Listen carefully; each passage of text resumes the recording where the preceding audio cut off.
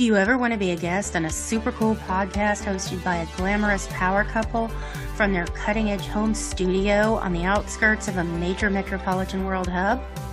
Hollywood, anyone? Us too. Until then, let's pretend.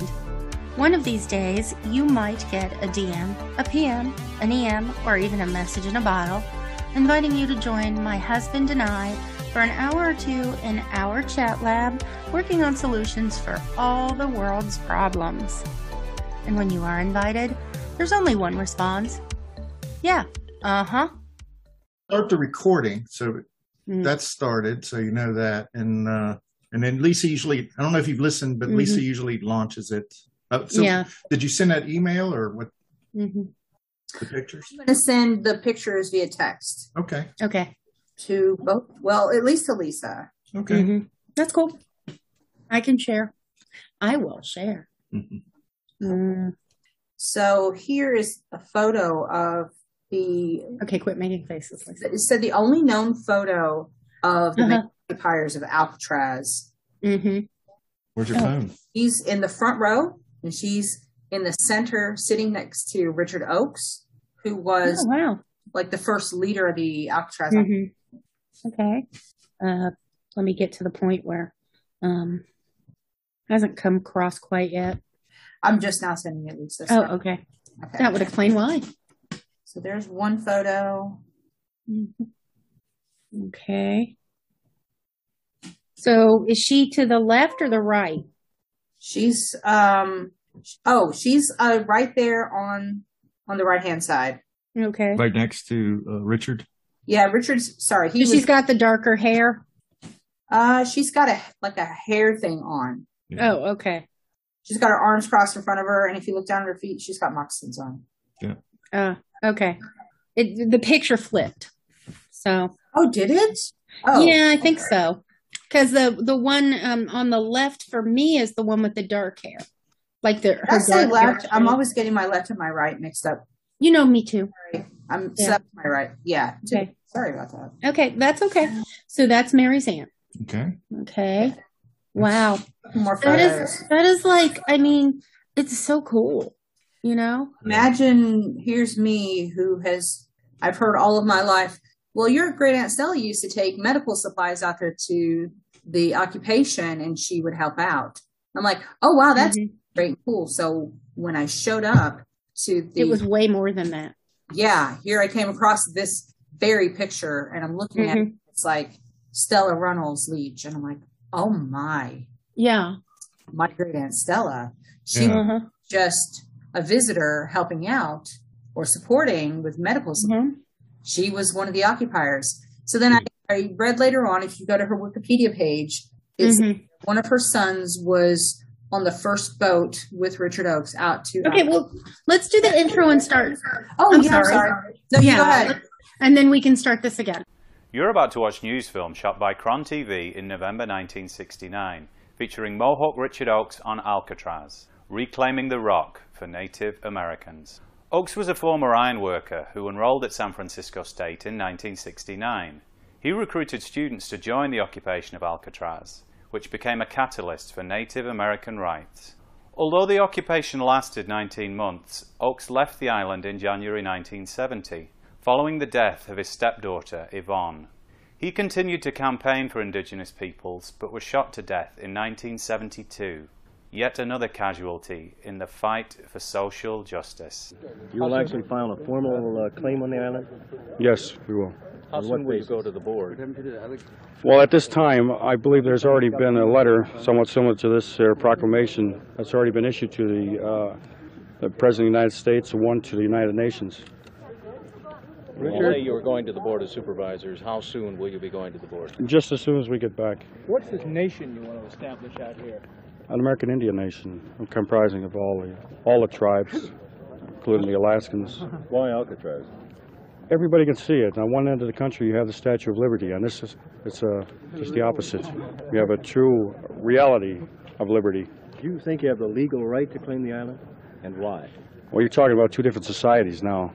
In my society, or in the Indian society, yes, we do. And so, have you talked with Mr. Harmon, the GSA bureau? No, I haven't. I probably will as soon as I get to Richard, can you describe for me again what it is you hope to build out here on Alcatraz? build a nation. We hope to build an example that's a mecca, a school where other Indians can come to and just learn. Okay. Yeah.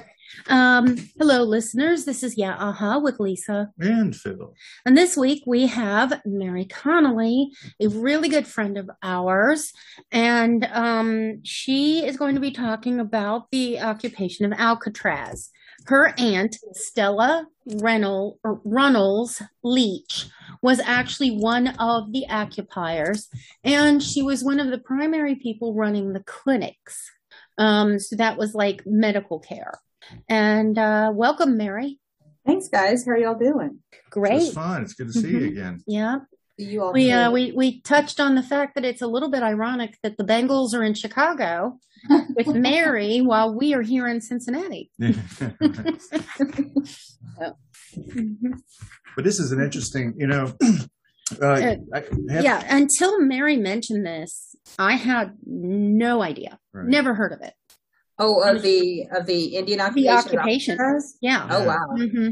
I mean, obviously it wasn't touched upon in our history books. And I do say that, well, there's two factors there, I think. One, there's a whole lot of history.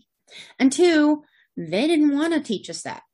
No, there's a lot of Native American and Black history that's left out of the history books. Mm-hmm. Stuff that you would find out potentially in college based on the type of history classes that you take. Right. But in grade school and in high school, no. Yeah, no. Mm-mm. Isn't that kind of what's behind the whole thing, is that the tribes felt that they were being canceled, or that their culture was being kind of eviscerated? Yeah. So, well, it was. It was actually outlawed. Well, back in I think it was the 50s or the 60s, the government had an initiative where they decided we're going to move Native Americans off of the reservations. We're going to move them out into the major metropolitan areas, and we're going to force them to assimilate. Mm-hmm. So like, the Star Trek's Borg, or, assimilation was key. They thought that if they could assimilate the Native Americans, then they could relieve themselves of the Indian problem. Mm-hmm. And so San Francisco was one of those major areas. And my great aunt Stella, who was part Oglala Sioux and part, we'll say Oglala Lakota, that's the real title, and also part Colville Native American. She lived out in the state of Washington and was living on the Colville Nation. So she moved from there down to San Francisco, I'm imagining because it was the closest center. And the idea was that they were going to move them to these metropolitan areas. They were going to give them a stipend to live on. And then they were also going to give them education. Yeah. So and they forced children into private schools. Like, they just stay there. They live there. Yeah. Which is something that they've been doing since, for well over 100 years. At that time, 100 years. Mm-hmm. So, just like the place in Pennsylvania and St. Joseph's in South Dakota. Mm-hmm. What's the place in Pennsylvania called? I forget. My mind is drawing a blank. But my great-grandfather was there. Okay. And then my grandfather was at St. Joseph's in South Dakota. Okay. And then here's my great-aunt Stella, who was moved off of her reservation, moved into San Francisco, and went to school then to become a nurse.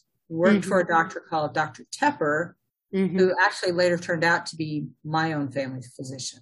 Oh, okay. So, And then while I was in San Francisco and I'm telling my sister, Kathy, about this, she's asking my mom, and mom's like, oh, yeah. In fact, when I took over for Aunt Stella, it's because she was going out to the occupation.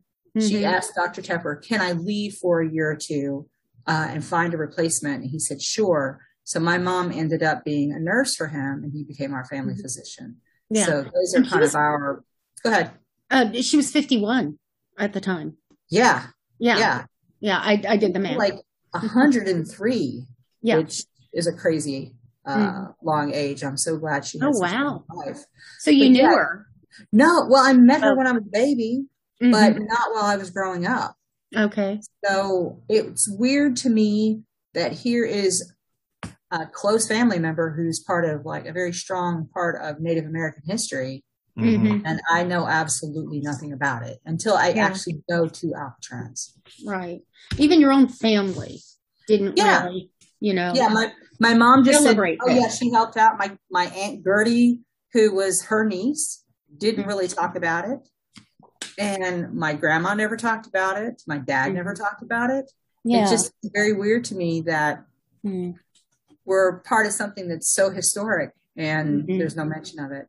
It would be like finding out that one of your ancestors died at Gettysburg and you never knew. Yeah. Which is entirely possible. That must have been of course, now they were probably drunk and fell over.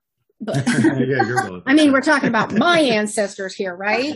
Not the soldiers at Gettysburg in general. Most of my American ancestors had alcohol involved in a lot of their situations. That tradition continues today. Yes, it does. Survival tactic. That's why you guys are still here. Oh yeah, Danny says hi, Mary. Oh, hi. He's not here, but he said to say hi. We've seen a lot of Danny lately. Yes. So back to the subject. San Francisco, was it? What was it called in San Francisco? The Indian American Center? Is that what it was, or was it? That sounds familiar. I just know that they didn't call it Native American. It was just known as the Indian occupation of Alcatraz. Right. Well, what I'm getting at is that apparently the Indian American Center burned down in early 1969. It kind of served. That's what kind of sparked this. It's kind of a catalyst. Oh, I see. Okay. Yeah. The Native American, I think it might have been the Native American Center of San Francisco. Yeah. But we'll have to look that up to make it official. Well, and that's what made someone, I think it was Lanata, based on the research we've done, that she was like, wait a minute, because it turns out that based on the treaties, any land that lies fallow and abandoned by the United States government can be taken back by the natives. Yes. And so in specifically, it's the Fort Laramie Treaty. Correct. So my ancestors were there. Some of my ancestors signed it. My white ancestor was the Indian agent at the time that it was happening. Oh, okay. So I'm not sure if Lanata is the same person, but there was a woman who's Oglala Lakota. She read the Fort Laramie Treaty. She had heard about Alcatraz closing down. They had just started they removed all the prisoners in one day. And she read the treaty and it said, yes, if there is any federal land that goes unoccupied, the Native Americans can have it back. Right. So they decided, so she was talking to Richard Oakes, who was a student in San Francisco going to school, and said, hey, we should occupy Alcatraz. So they decided to get a bunch of people together, and these were different Native Americans from different tribes hanging out in San Francisco. Sorry, not hanging out, living and going to school, working, to go out to Alcatraz and occupy it. And they did for 2 years, from I think 1969 to 1971. Hi, I have a proclamation I'd like to read you. We, the Native Americans, reclaim this land known as Alcatraz Island in the name of all American Indians by right of discovery. We wish to be fair and honorable in our dealings with the Caucasian inhabitants of this land, and hereby offer the following treaty. We will purchase said Alcatraz Island for $24 in glass beads and red cloth, a precedent set by the white man's purchase of a similar island about 300 years ago. We know that $24 in trade goods for these 16 acres is more than was paid when Manhattan Island was sold, but we know that land values have risen over the years. Our offer of $1.24 per acre is greater than 47 cents per acre the white man is now paying the California Indians for their land. We will give to the inhabitants of this island a portion of that land for their own, to be held in trust by the American Indian government, for as long as the sun shall rise and the rivers go down to the sea, to be administered by the Bureau of Caucasian Affairs. We will further guide the inhabitants in the proper way of living. We will offer them our religion, our education, our life ways, in order to help them achieve our level of civilization and thus raise them and all their white brothers up from their savage and unhappy state. We offer this treaty in good faith and wish to be fair and honorable in our dealings with all white men. The world. Tiny island would be a symbol of the great land once ruled by free and noble Indians. And to this we're on the island, so we know this is all to be true. The use is to be made of this Alcatraz Island. Since the San Francisco Indian Center burned down, there is no place for Indians to assemble and carry on our tribal life here in the white man's city. Therefore, we plan to develop on this island several Indian institutes. One, a Center for Native American Studies will be developed, which will train document of the Trail of Tears, the massacre at Wounded Knee, as well as the victory over yellow-haired Custer and his army. In the name of all Indians, therefore, we reclaim this land for our Indian nations. For all these reasons, we feel this claim is just and proper, and that this land should rightfully be granted to us for as long as the river shall run and the sun shall shine. Signed, Indians of all tribes, November 1969, San Francisco, California. Yeah. Well, we did the Wikipedia. It has the date of November 20, 1969, which happens to be Mom's birthday. Yep. Wow. Yeah. And to June 11th, 1971. Yeah. So about more like 18 months. Better part of okay. Yeah. And based on what we understand, the beginning of the end was the death of Richard Oakes' 12-year-old daughter, Yvonne. Yeah. And then so we're already going to finale. Well, just yeah. Spoiler alert. Okay. But the finale, Richard Nixon finally decided this was embarrassing, and he wanted them to do something. So it is believed that the Coast Guard, they know that the Coast Guard shut off the power and the water, but they also believe that they set fires, which, ended up just making it made it impossible. And that was kind of what caused the end of the occupation. And they expanded. Yeah. Yeah. But what's really impressive is between November 20th, 1969, and that was a Thursday, and November 27th, 1969, the occupation swelled from 89 students. Was it 89 or 69? 89, I think. 89 students to 400 in 7 days. That's something I didn't know. That's a lot. If that's accurate, and I believe it is, because we watched quite a few little YouTubes and we looked at Wikipedia, and they all kind of agreed on that. Okay. So that's kind of like an exponential growth basically over the weekend, right? I know, right? Yeah. In the course of a week. And they had children, they had clinics, they had school, they had just everything. Kitchens.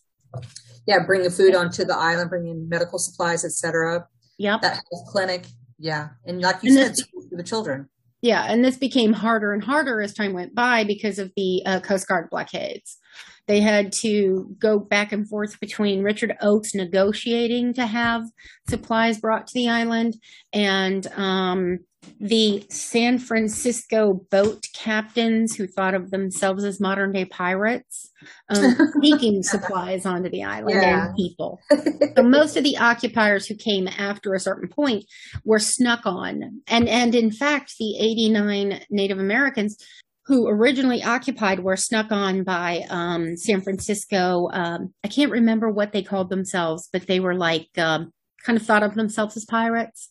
And originally they had paid for these boats to take them to the island, and the boats that they paid for never showed up.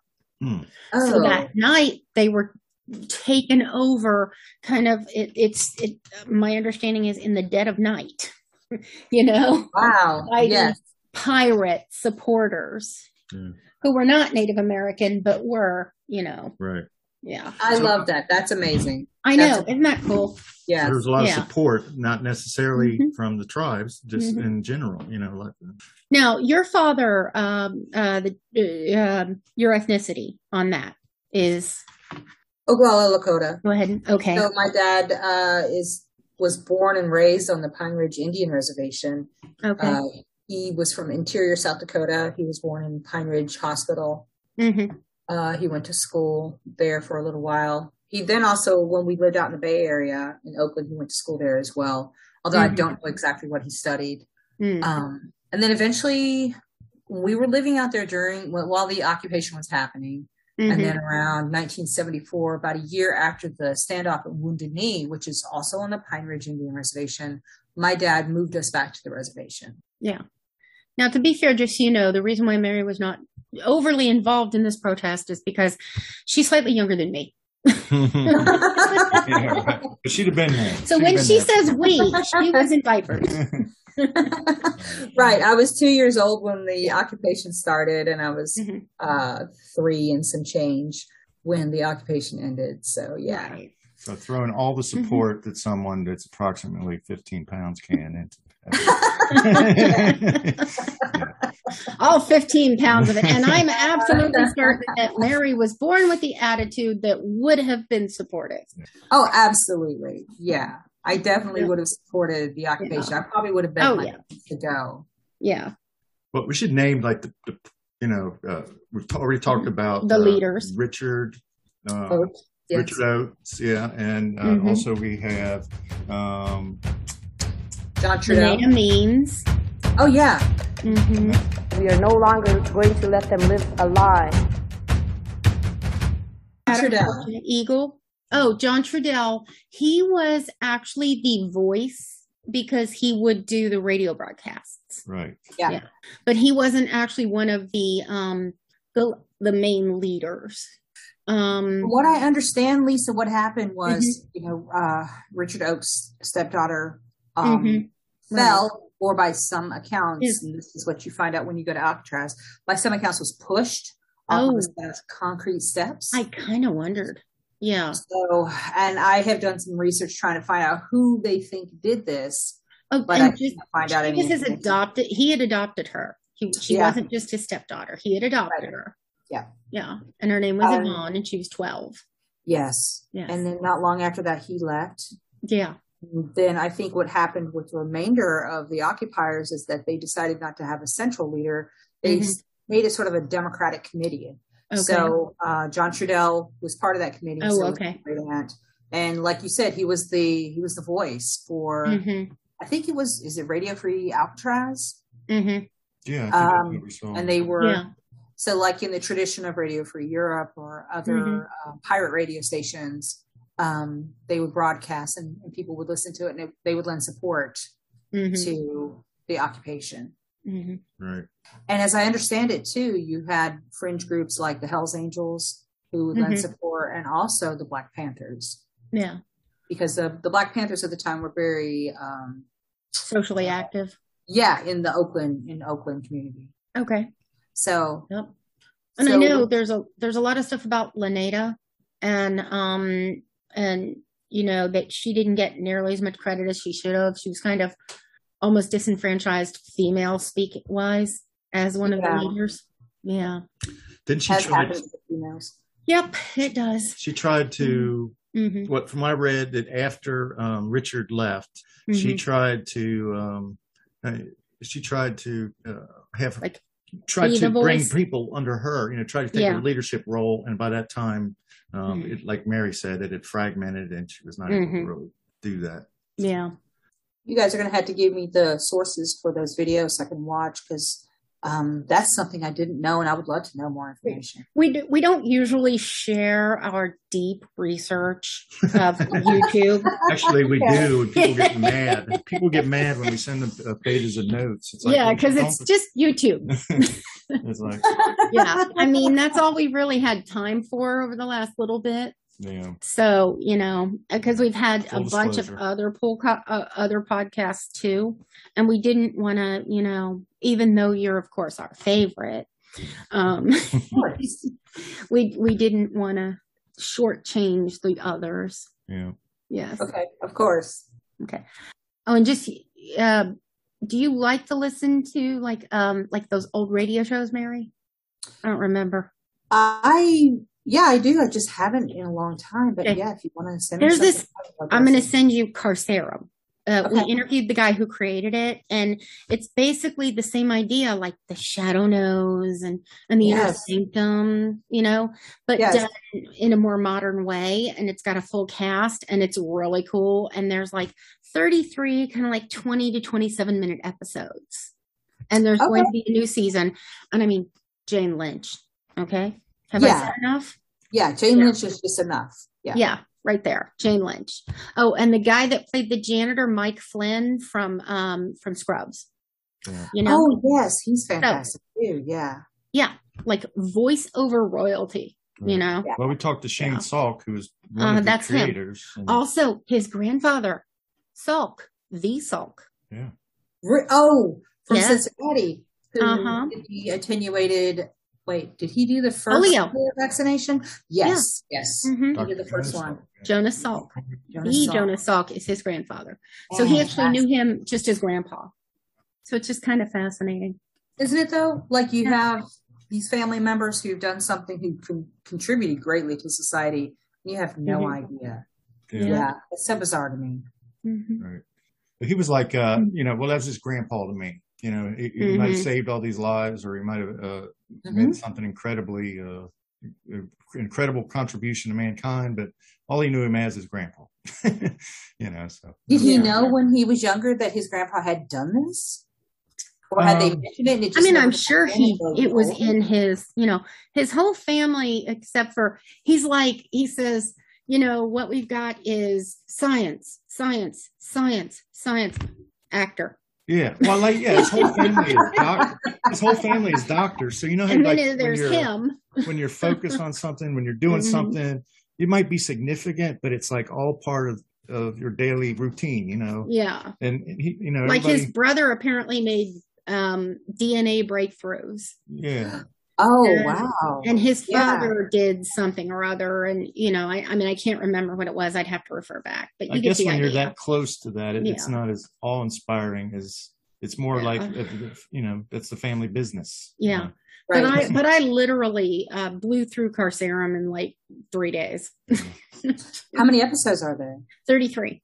What? And they're all like commuter episodes. He wanted each episode to be about 20 to 27 minutes, which was the average commute across America. So. Oh, okay. That makes sense. Yep. On November 20th, 1969, protesters took over the Rock Island, declaring it native land, citing the 1868 Treaty of Fort Laramie, which gave Native Americans rights to abandon federal property. There was no water, heat, or power, just empty prison cells and crumbling buildings. Young people, you don't get cold because, we come from reservations and communities where we don't have a lot of things and a lot of conveniences. Lenada Warjack brought fellow Native American students from Berkeley. Richard Oakes, who planned the occupation, led classmates from San Francisco State. 89 of us that landed on the island. We did it in protest of the broken treaties, the poor policies, the fact that they had denied us our culture and our heritage. So let's get back to the IOT. Yes. The Indians of all tribes, right? Yeah, I think that was John Trudell's initiative. He wanted it to be representative of all Native Americans across the United States. In an effort to, jumpstart Indian activism. And I think it worked. It did work. Yeah. I know that for a time there, Native Americans were very prominent in the media. People felt a lot of support and for the Native Americans. I don't feel like that happens now. I feel like we're more forgotten in a way. But yeah, from the 70s on, probably up until like the mid 80s, maybe even the early 90s, it was a very strong feeling of Native American activism. Do you feel like there's the unity, that there's true cooperation? Or is it more fragmented? That was maybe born out of this incident and it continues? Or do you feel like that was just a moment in time where everyone got together, kind of I don't know, Woodstock of. I feel personally, but then again, I'm not a Native American activist. Right. I feel it is fragmented. I feel like I'm chasing smoke sometimes, trying to find out, like, what can I do to help out? Are there communities here in Chicago? Were there communities in Ohio that I could go to help out? And it just feels like there's nothing there. Like I'll find something and then it's insubstantial. So, like smoke on the wind. Yeah, exactly. And of course, John Trudell died a few years back. I think 2015. Yeah, maybe that was part of it. Maybe. I also feel too like when the government talks about disenfranchised groups or brown people, they'll have a whole laundry list of people that they'll include in the brown people list, but they almost always forget about Native Americans. Yeah. And it's like, and we were the ones who were here first. And maybe because it's the most embarrassing secret. Might be. Yeah. Might be. They're the relative in the attic. Right. Yeah. Yeah. It's a difficult topic, but I knew somebody from Oklahoma one time that said that the most discriminated people in the United States are, if you travel out west, you will see that Native Americans suffer a great deal. And his sister, we were talking to his sister today, Sister Terry, and she was saying that when she lived in Tucson, Arizona, if your daughter brought home a black man, it was like, oh, cool, hi, welcome. But if she brought home a Native American or a Mexican, Yeah, I can imagine how that would be frowned upon. It happened in my family too, Lisa. So, my dad is not full-blooded Native American. Okay. So, like our ancestor, our great-grandfather, he was white. He was the Indian agent for the North Platte Territory. And he married a Sioux woman. And it's from there that our family came down. So we come from this quote-unquote half-breeds, right? Yeah. So here's my dad. He's in the Army. He's stationed in Fort Hood, Texas. My mother goes out there to visit family. My parents meet, they date, they get married. And one of my uncles back home, her brother, was very much against her marrying a Native American. This was back around, I think, 1966 when they got married. So that kind of racism was even felt, and discrimination was felt in my family. Yeah. I can see that. Yeah, it's terrible. And South Dakota, Eastern Kentucky. Eastern Kentucky. Yeah. Everybody in Eastern Kentucky wants to claim that they're part Cherokee when it comes down to now. It. Yeah. This probably is now. Yeah, since the Native activism started. Right. It becomes less popular to be prejudiced and more popular to be liberal, or at least open. Yeah. When you think about how much courage it takes, when you consider how muted and how like our part of the country is almost completely obscured to this problem in the western part of the United States. So the courage it takes to have done this occupation was substantial. That those people really, there was really not enough. And ironically, at an age when you had the civil rights movement and women's rights movement and everything like that. Ironically enough, the support for that, maybe they didn't know what it would be probably at the beginning. And eventually, like Jane Fonda, I guess, went and visited and through her support. And then some celebrities, some people of renown stepped up, fortunately. But it took courage to take the initial step to do that, no doubt. Yeah. To even speak up. And imagine the courage of the occupiers. Well, not knowing how it's going to end. Right. Are you going to win? Are you going to be able to purchase? Or are they going to let you purchase it for $24 in glass feet?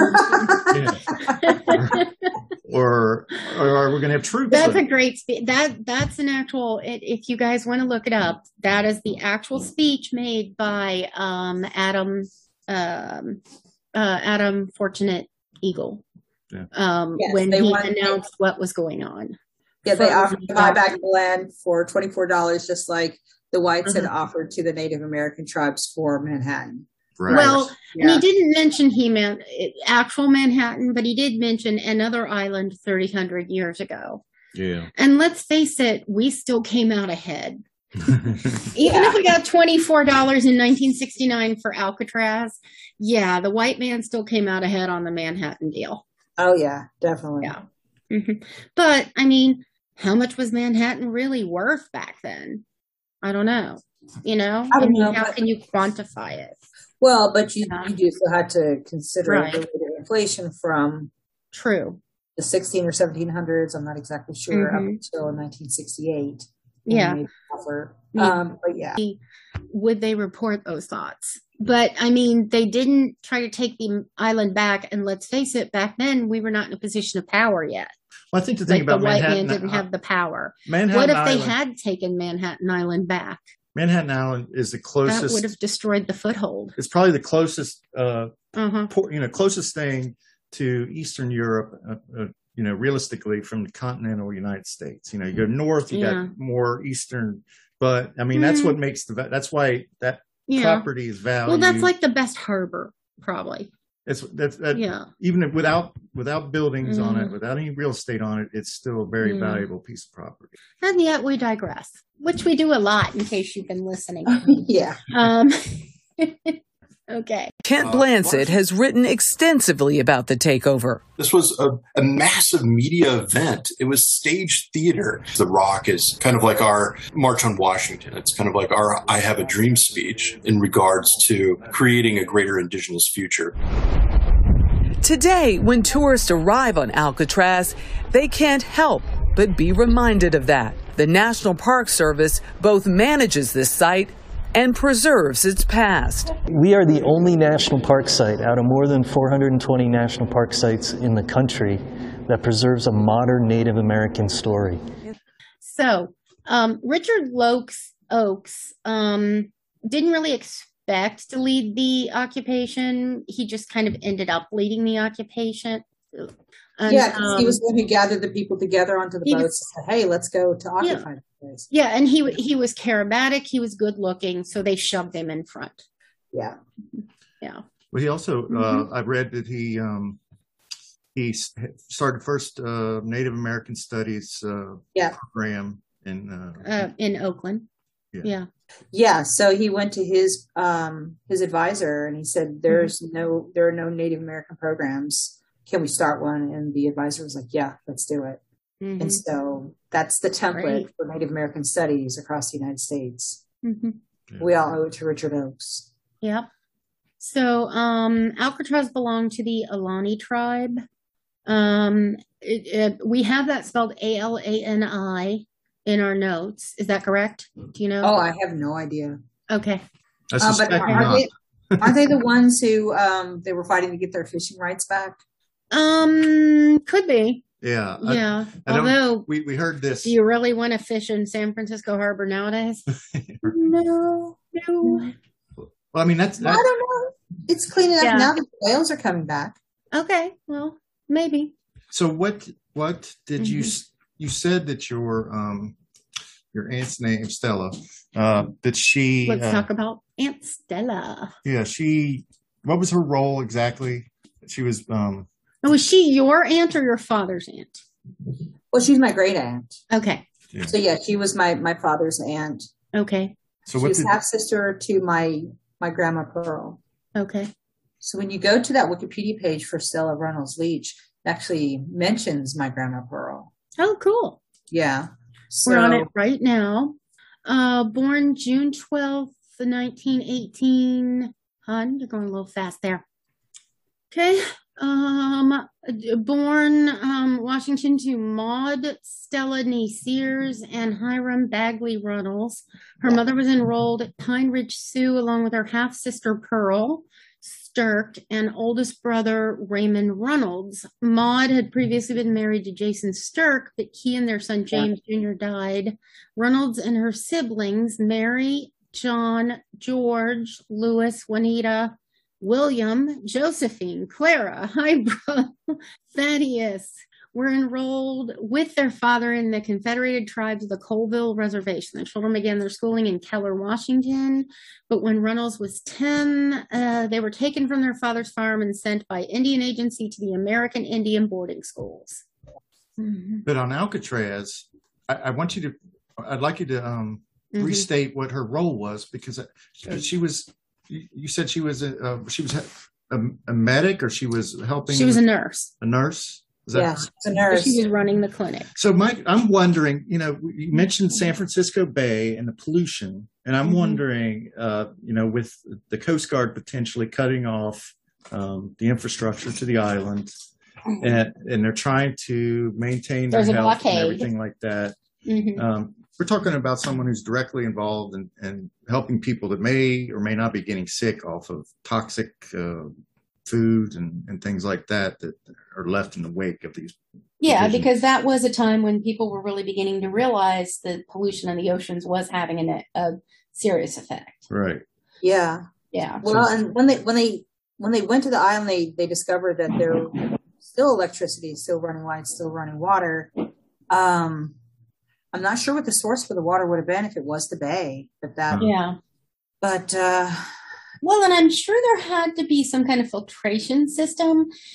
Having been a prison. Yeah. And that might be one of the reasons why cutting off the electric and the water kind of ended the situation. Yeah. Sure. I mean, yeah. I'm not a fan of Nixon, but he was well within his rights to turn off water and electricity, right? I guess. Paying for it. This is government. The government is paying for this. We can turn it off. You can occupy, but you don't necessarily have the means to be able to. And then there's no actual, like, this was Bob's idea. Nobody's taken credit for that, shall we say. Oh, you mean of shutting off the water? We know it was done by the Coast Guard, but there's no real clear, this is the guy who told them to do it. Right. There's no order in place that we can track this back to. Okay. Now, do you know how long your aunt was there? No, I don't. Because we do know she was there, it looks like fairly early with the 400. Maybe not with the 89, but... no, she was there like 2 days after they... Okay. The first day that they went, her son was there. She was there within the week. She followed 2 days later. Yeah. Okay. So she was there before Thanksgiving, and you don't know how long she stayed. No, but I'm sure it was for quite a long time because while she was gone, my mother was taking her place, being helping out Dr. Tepper. Yeah. You did say that she arranged for your mother to take her place so that she could be gone for a couple years. Yeah. Okay. Yeah. So maybe she stayed till the end. I wish I knew, and I wish I could talk to her. I wish I would have known all this while she was still alive. Yeah. She was still alive into the 2000s. Right. Oh. Yeah. Did she continue? Was she a nurse after the Alcatraz? When she came back? Further down onto that Wikipedia page, it talks about she actually created some of the first Native American clinics, free clinics there in San Francisco. Okay. So she didn't come back to Kentucky? Oh, she was not from Kentucky. She was from Washington. Oh, but I mean, so where was your mother working for her? Oh, no, we were Where was Dr. Tepper? In Oakland. Oh, okay. Yeah, so I was born in Oakland, right? Okay. Oh, okay. We actually lived in the apartment building where his office was.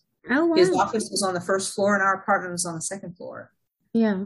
And I remember we lived there until I was, I think, 4 years old. And then we moved to a house in Hayward, California, which is a suburb of Oakland in San Francisco.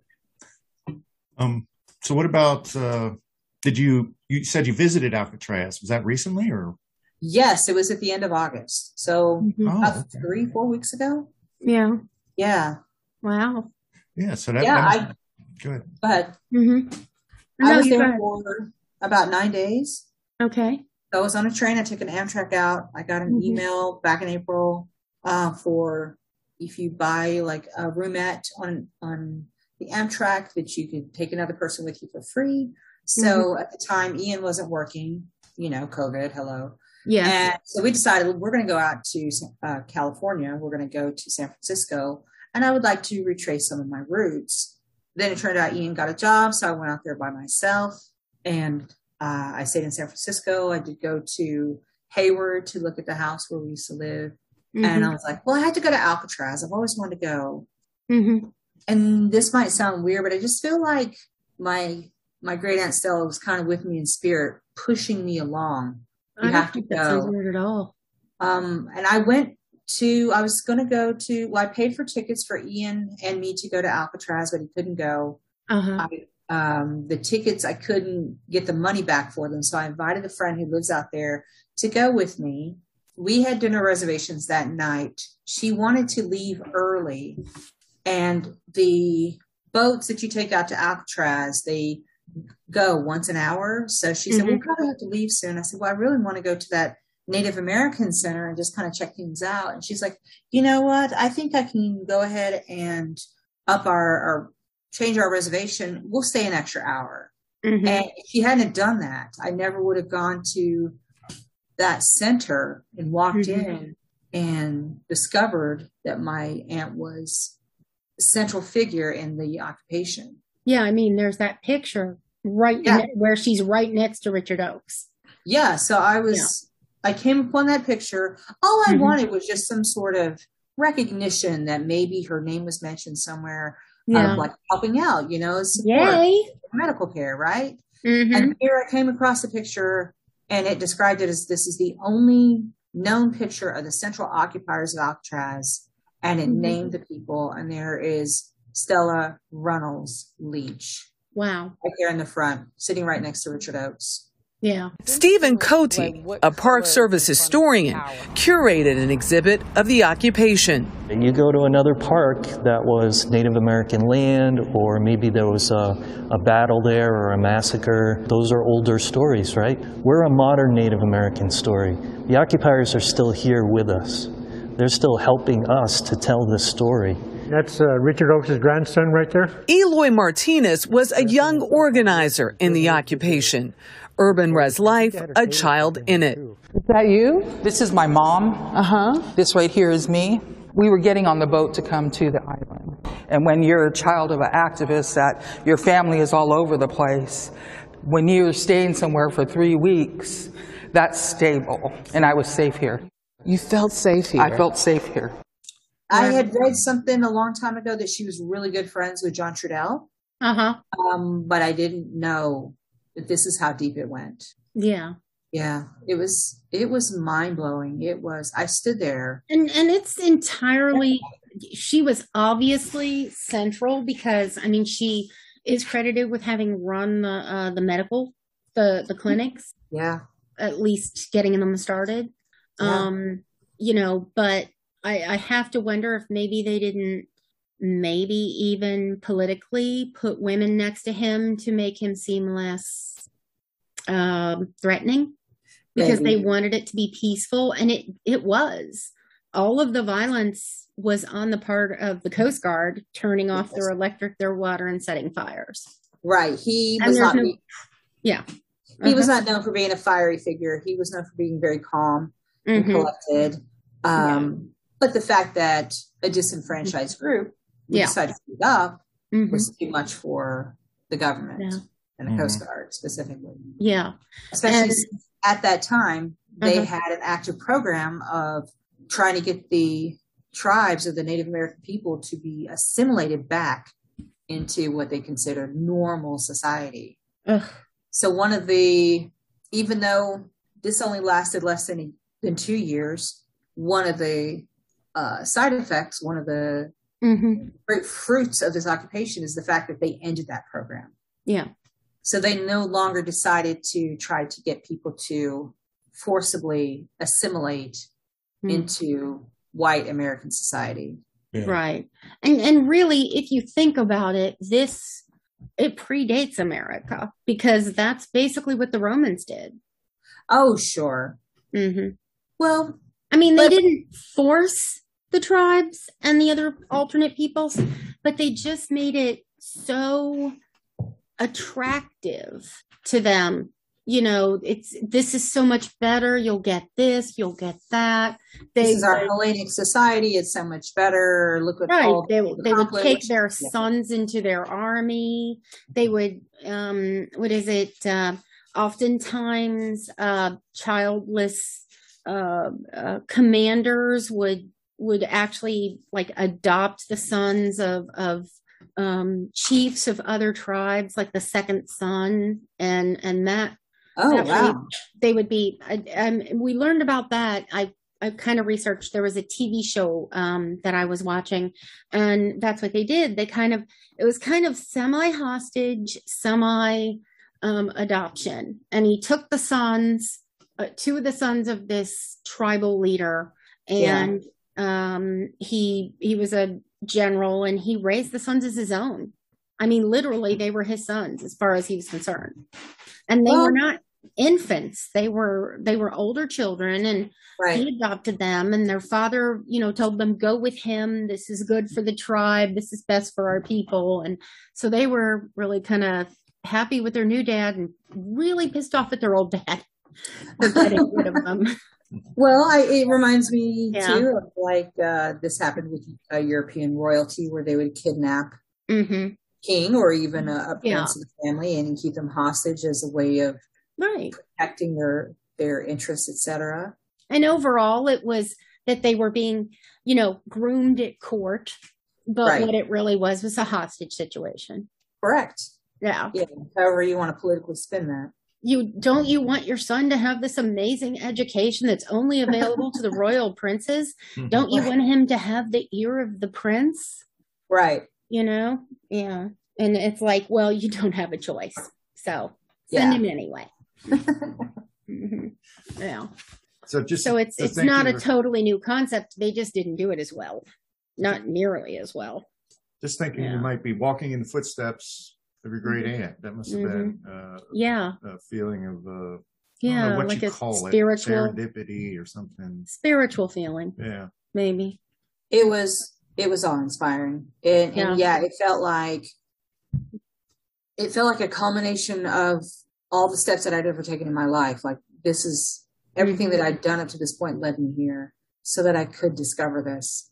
And it makes me feel like I should be doing something with my life to engage in Native American activism. And I've always been a big supporter, Native American rights. Always. I've always been very, very vocal about that. Right. And I always speak up on social media about things like NODAC, etc. Yeah. But I feel like I need to do something even more to show who I am, because I come from a long line of, great Native American people. Yeah. Who's the Richard Oakes of today? Who are the leaders, in other words, of the Native American? I mean, do you know? No, I don't. Yeah. I don't. Like you said, go ahead. Sorry.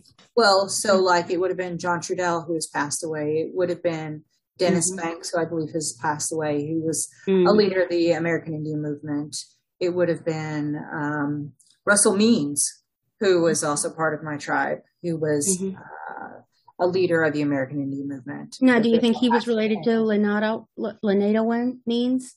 I think and she I came say from Lenata because that's what she said in her video.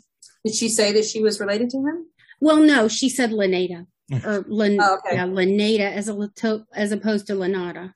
I think I read somewhere that she is not related to him. Okay. But I know she came from a different tribe. Okay. And Russell Means was Oglala Lakota. But I don't know if you remember this, but he was one of the people who did the March on Washington back in the 70s. I remember at one point he had gone into the courthouses there in Rapid City, had broken into it to obtain documents regarding the treaties, etc. And he was put in prison for that, and he went on a hunger strike. Okay. So Russell Means, Native American Studies. I did not go to college for that kind of information. I went to chef school. So, and they didn't. But I'll teach you how to make fried bread. You can make Indian tacos. Go ahead. I'm sorry. Yeah, they didn't cover Native American history in chef school. We didn't actually. I didn't stay in chef school, so we didn't get to tacos. Oh, okay. I don't know if there was going to be a whole semester just on tacos. I couldn't say, but Well, the history of the Old West is like a black hole. Yeah, because it's filled with all these guys that would write dime store novels, and like the Legend of Billy the Kid, and how much is true, how much is just ridiculous fluff. Yes, so there's really not a lot of great history. I mean, there is, I'm sure, if you excavate, but it's there. It has to be excavated and stuff. Yeah. Well, I'll say that one of the best resources for Native American history, like in the Wild Wild West, would be the University of Nebraska. Okay. So there was Mary Sandos, Marisandoz.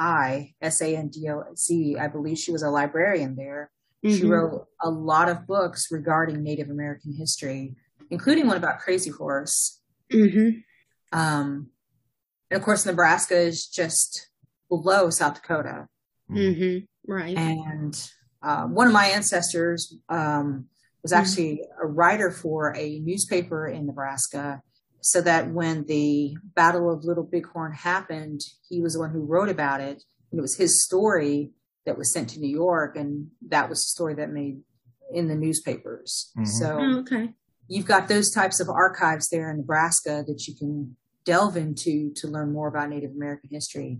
And the thing is, like, pretty much every book that I've ever read where they dig deep into like Crazy Horse, she is one of the main sources. So when you're looking at Stephen E. Ambrose, who is considered to be one of the greatest American historians, one of the major sources that he had was her writings.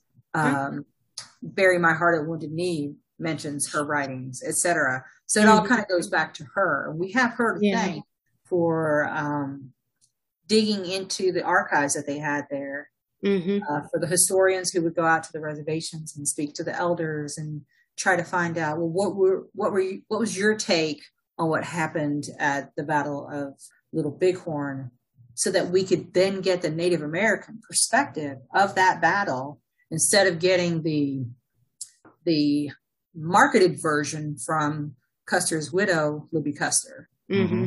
Right. And it's slowly been viewed since, the 1870s. Over time, you had Black Elk Speaks, which was written in the 1920s, that gave some of the Native American perspective. Black Elk was a medicine man from my tribe who was third cousins to Crazy Horse, who knew Crazy Horse. And he'd been there at the Battle of Little Bighorn, but he was just very young when it happened. But he gives his perspective. Yeah. That starts to change some of the perception of who Indians are, who Native Americans are, and changes the idea of us being savages into which actual is the opposite, and which is noble creatures, which is even probably just as bad. We're just human beings, right? But but there's a nobility as opposed to less than. Well, right. Like, we're not just going to war against the U.S. Army because we're savages. We're going to war against the U.S. Army because we're protecting our treaty rights. Right. And you should. You gave us this huge territory, which encompassed, the Dakotas, parts of Nebraska, Wyoming, Montana, etc. And then as soon as Custer found out there is gold in the Black Hills, which is in western South Dakota, and they decided, we're going to take this back. Never mind. And of course, so ignoring the connotations, but really the first quote unquote Indian givers was the American government. Yes, exactly. Exactly. Well, and I'll give you a little bit of background on the term Indian giver. So Native American tribes would always share, resources and food, etc., with people. So when they wanted to help out the white people who showed up, like, clearly you're struggling here. You don't know how to farm. We're going to show you how to farm and live off the land so that you can survive. The expectation was, if we do this for you, you should also give something back of equal value. And when that wouldn't happen, then they would take it back. Clearly, you don't appreciate our help. So clearly you don't understand the value of what we've done for you. We're going to take it back. Yeah. And that's completely understandable. I think so. I mean, if you look at it from that cultural, it's obviously there's a certain amount of misunderstanding. Yeah, but it's only fair, right? If I'm going to help you, you need to help me too. Exactly. This is how human beings survive. Right. This is how we make it. Yes, and the European culture is you keep something to yourself so that you have superiority. Yeah, I can have a leg up on you all. Mm-hmm. Yeah. Thanks for helping us. Bye. I almost thought that was the end of the show, Lisa. No. Oh, I don't know if I don't know if you noted this, but Philip found that a statistic that there were 4 women to every man during the occupation. Oh, wow. That's great. And that may be female to male. It could include children. Well, I don't know where that number comes from. I don't know if that comes from the 800, by Thanksgiving, overall. If it comes from the 89, Yeah. So I don't, but because it was a revolving population. At one point it was, 4 to 1 women. And at one point the largest occupation was 800. With that 400 being to me, it's like, wow, it went from 89 to 400 in 7 days. Now, okay. Mm-hmm. I guess we're going to close it out here pretty soon, but I wonder if, this might be totally off the mark, but I wonder if it was coincidental that Thanksgiving was the week that this took place.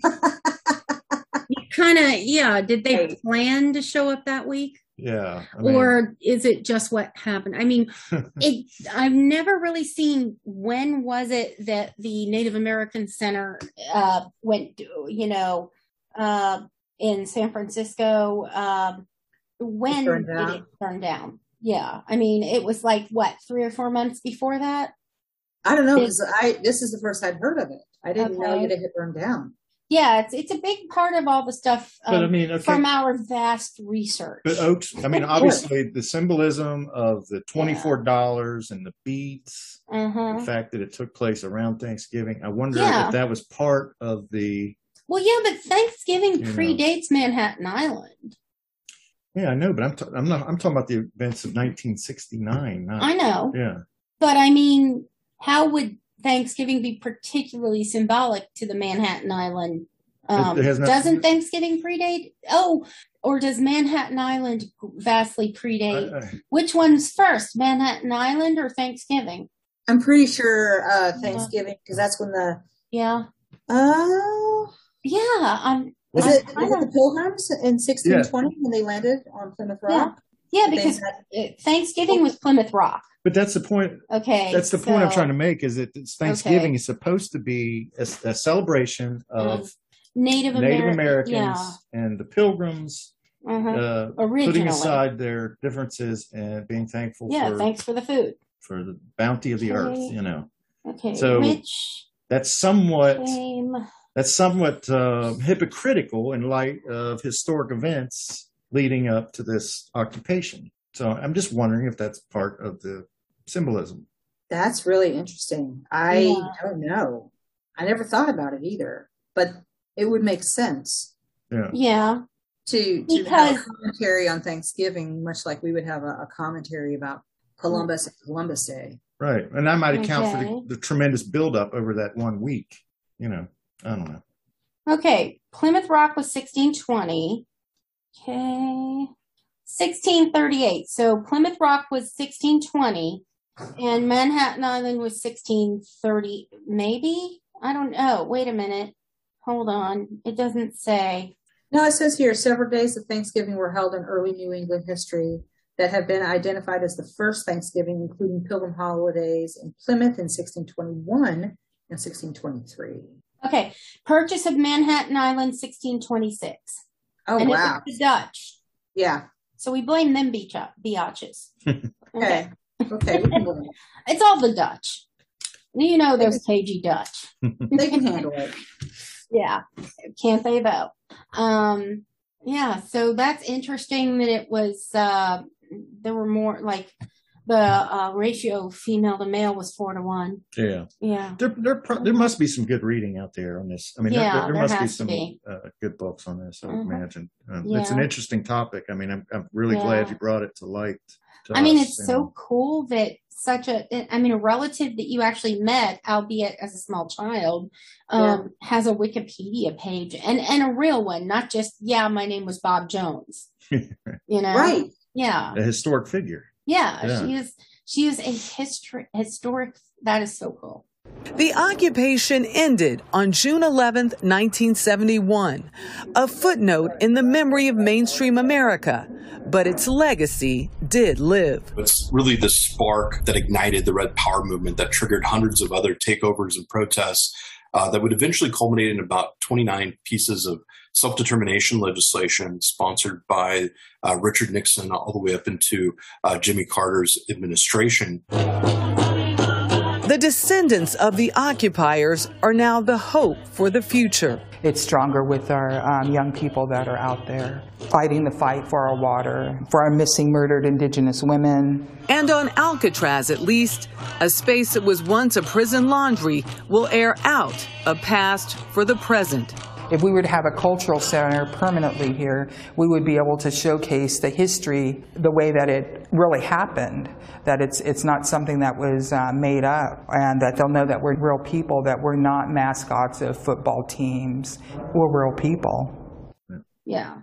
And I mean, you think about it, when you're growing up and you hear about history of like the Indian tribes and the Native Americans, it doesn't occur to you that someone could have actually known someone who knew Crazy Horse. Right. It's like, It just seems like that was so long ago. And yet, when I talk to people like, for instance, Monica from work, oh, by the way, she said to say hi. Hi, Monica. Okay. And what it is Monica would go down south to visit her relatives down south, and she would actually see fountains that were like white only and colored only, water fountains. And I'm like, this is a person who's only like 5 or 6 years older than me. Yeah. And she actually saw that. And to me, it was something that was so far removed. It was history. It was just a decade before we were born. I know. It blows my mind that the civil rights movement started like a decade before we were born. Right. And that racism was or segregation was so prevalent. Alive. Yeah.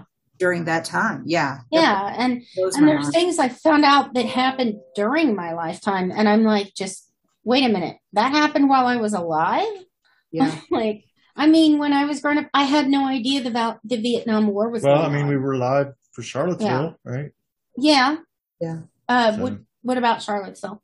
Where, the people wanted to tear down the statue of Robert E. Lee. And but that's current. Yeah, I know. Yeah, it's but that's now. But I'm talking about. You're talking about institutional racism. You're not talking about these clashes in the streets. You're talking about. No, that wasn't really. Yeah, that was a reclamation of racism. Yeah. And there are many people on the African American side who do not want those statues to be removed because, if you do not remember history, you are doomed to repeat it. Right. Right.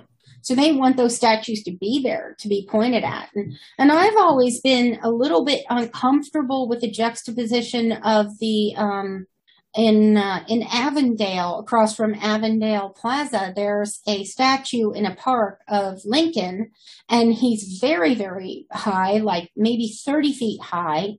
And he's taller than real life. And on the ground is a kneeling woman reaching up towards him. And it's obviously an African woman or of African descent. And I've always found that particular tableau to be somewhat, condescending. Yeah. And it's not like he created it. I don't know who created the statue. Have you ever seen the Crazy Horse Monument in South Dakota? No, I haven't. I've only seen pictures. Yeah. Okay. That would be pretty awesome. Yeah. Do you know the history behind that? No. Okay. So the Black Hills is our sacred land. Mm-hmm. It was taken away from us because of the gold.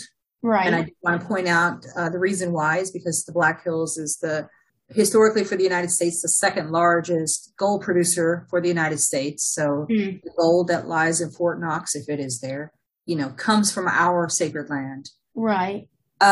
So they built Mount And of course, Rushmore. when they took that gold, they fragged the land. And so you're still even dealing with that now in reservations that are still there, correct? Well, we'll get to that here in just a second, but I just wanted to point out that Mount Rushmore is in the Black Hills. Yes.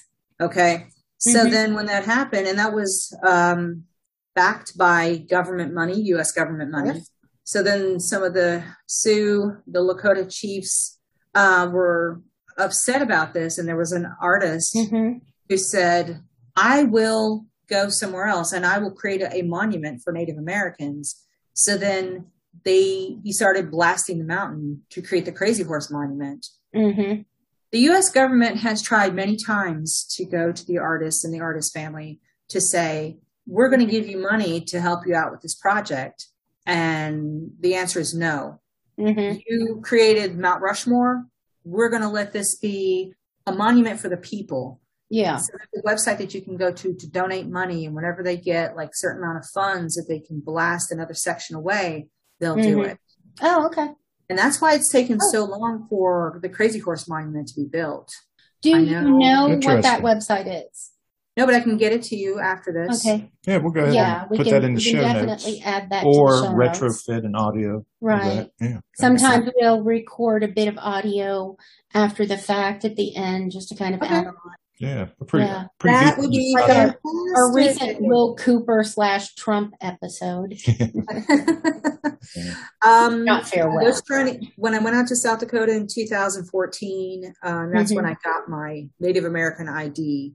So that I'm a member of the Oglala Lakota IOAT or tribe. Oh, cool. I tried to get out there to the Crazy Horse Monument, but I haven't made it out there just yet. Yeah. And the original artist, he passed away. His widow continued, and then she passed away. And then the children are continuing the project, which I just think is so amazing. Yeah. So, awesome. Yeah. But then to get back to the Black Hills. So during the Reagan administration, they decided to give us reparations for the Black Hills. And that money has now been put aside because the tribes have not accepted it. Because we don't want the money. We want the land because that is our sacred land. Much like Uluru is to the indigenous tribes in Australia. So we want the land back. And so the money that was supposed to be given to us has been kept in a trust. It's in the billions now. That sounds impressive, but when you try to parse that out amongst the different members of the tribe, it translates to a couple of $1,000s. So, and again, it's not about the money. It is about having something that comes back to us that's sacred. Right. Yeah.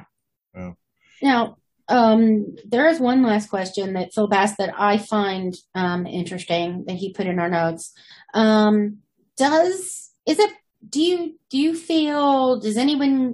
Could the reservation system be perpetrating or even encouraging stereotypes and racism? Perpetuating. Yes. Thank you. I mean, probably. I do know that a lot of people rail against the tribal governments because the tribal governments aren't necessarily doing things in the best interest, I think, of the tribes. Okay. So a great example that I'll use is that my uncle Joe, Merrival, Merrival. Okay. Back in the 90s was trying to create a bison ranch on his land there on the reservation. Because his land is reservation land, he had to go to the tribe in order to get a permit to start this business.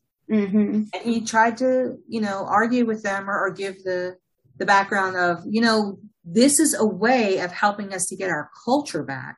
Yeah. We followed the buffalo, the bison. We were one of those tribes. Well, not to mention fostering the rebirth of the species. Exactly. Yeah. Exactly. So then he conservation. And he said, you know, at the time, there were these restaurants throughout the United States that were you trying to do like exotic meat, you know, like ostrich meat, buffalo or bison meat, etc., alligator. And he's like, if we could do that here on the reservation, and by the way, the land that the reservation is on, those counties are historically the poorest or second poorest counties in the entire United States. Right. So he's trying to think of a solution. I would like to start these bison ranches. We could set it up, see how it goes, and then we could spread it across the reservation. Right. The land that we're on is very poor land, right? We're on the outskirts of the Badlands, but it's good land for bison. It's their traditional. Correct. And we could sell the meat then, and that would be an income for the tribe. Right. They turned them down. Do you know why? No real reason why. They just turned it down. Just flat out refused. Wow. And, you know, he's angry about it. I'm angry about it. It doesn't make any sense to me. Right. Why wouldn't you use this as a great opportunity to help bring the culture back? Yeah. Right. Yeah. Yeah. Yeah, I see that. Well, this has been enlightening, fascinating. Yeah. Examining things that we knew very little about until now, but things that we're going to probably look into more. You know, like I want to find some reading on this now at this point. Yeah. So, and but Mary, it's been a pleasure having you on. See you again for this episode. Talk about this. Yeah. The occupation of Alcatraz by Native Americans. Right. I appreciate you guys inviting me to the show. Oh, sure. Well, we've been trying to get you on for different things, but this was the first thing you really seemed excited about. Yeah. Well, like I said, when I stood there and took her picture, I was just blown away. I know, right? Yeah. Yeah.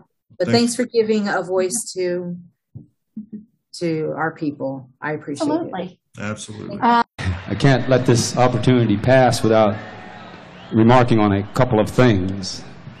I come from the tribes, and we are in support of anyone that understands their relationship to the earth and to the land. And we see what's happening to the farmers. You're the new Indians. They will drive you off your land, but the cavalry is a banker now. It's a mortgage. And they talk about giving $3.4 billion to the Soviets, and I think they should give it here. And let the multinational corporate state invest in the Soviet Union, because that's who wants to make the profit. All there is to it. We can't take, we can't pay, we can't say anymore. All there is to it. We went to the Emperor's Ball. The Emperor sang a song about sacrifice. Sacrifice who? Sacrifice what? Sacrifice you. Sacrifice me. They chased us down that vast trucker lane, past the fields of plenty. But the fields get more empty. Plenty gets more empty. Sacrifice who? Sacrifice what? Sacrifice who? Sacrifice what?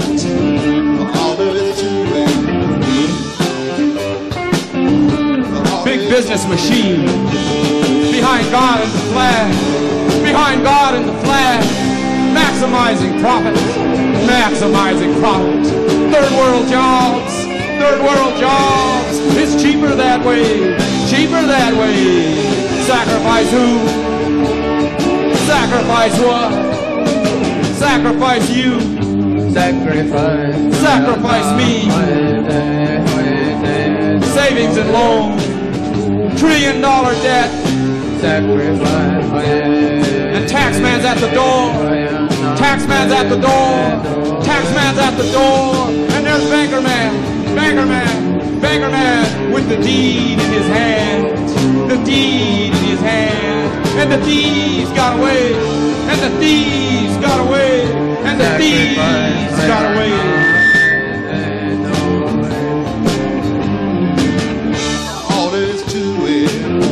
All there is to it. All there is to it. All there is to it. All there is to it. All there is to it. President McCullin and his government enforcers. Government enforcers. There's rich man, rich man, rich man behind God and the flag. Behind God and the flag. Rich man's taking more. Rich man's taking more. Rich man's taking more. And the poor. And the poor. Get more poor. More poor. More poor.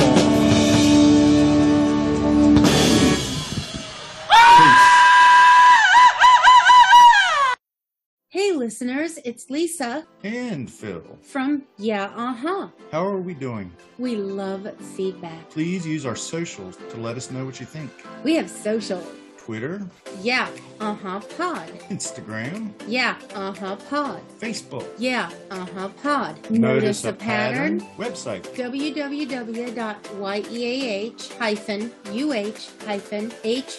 www.yeah-uh-huh.com. So let us know. Hit us back. Have a great week.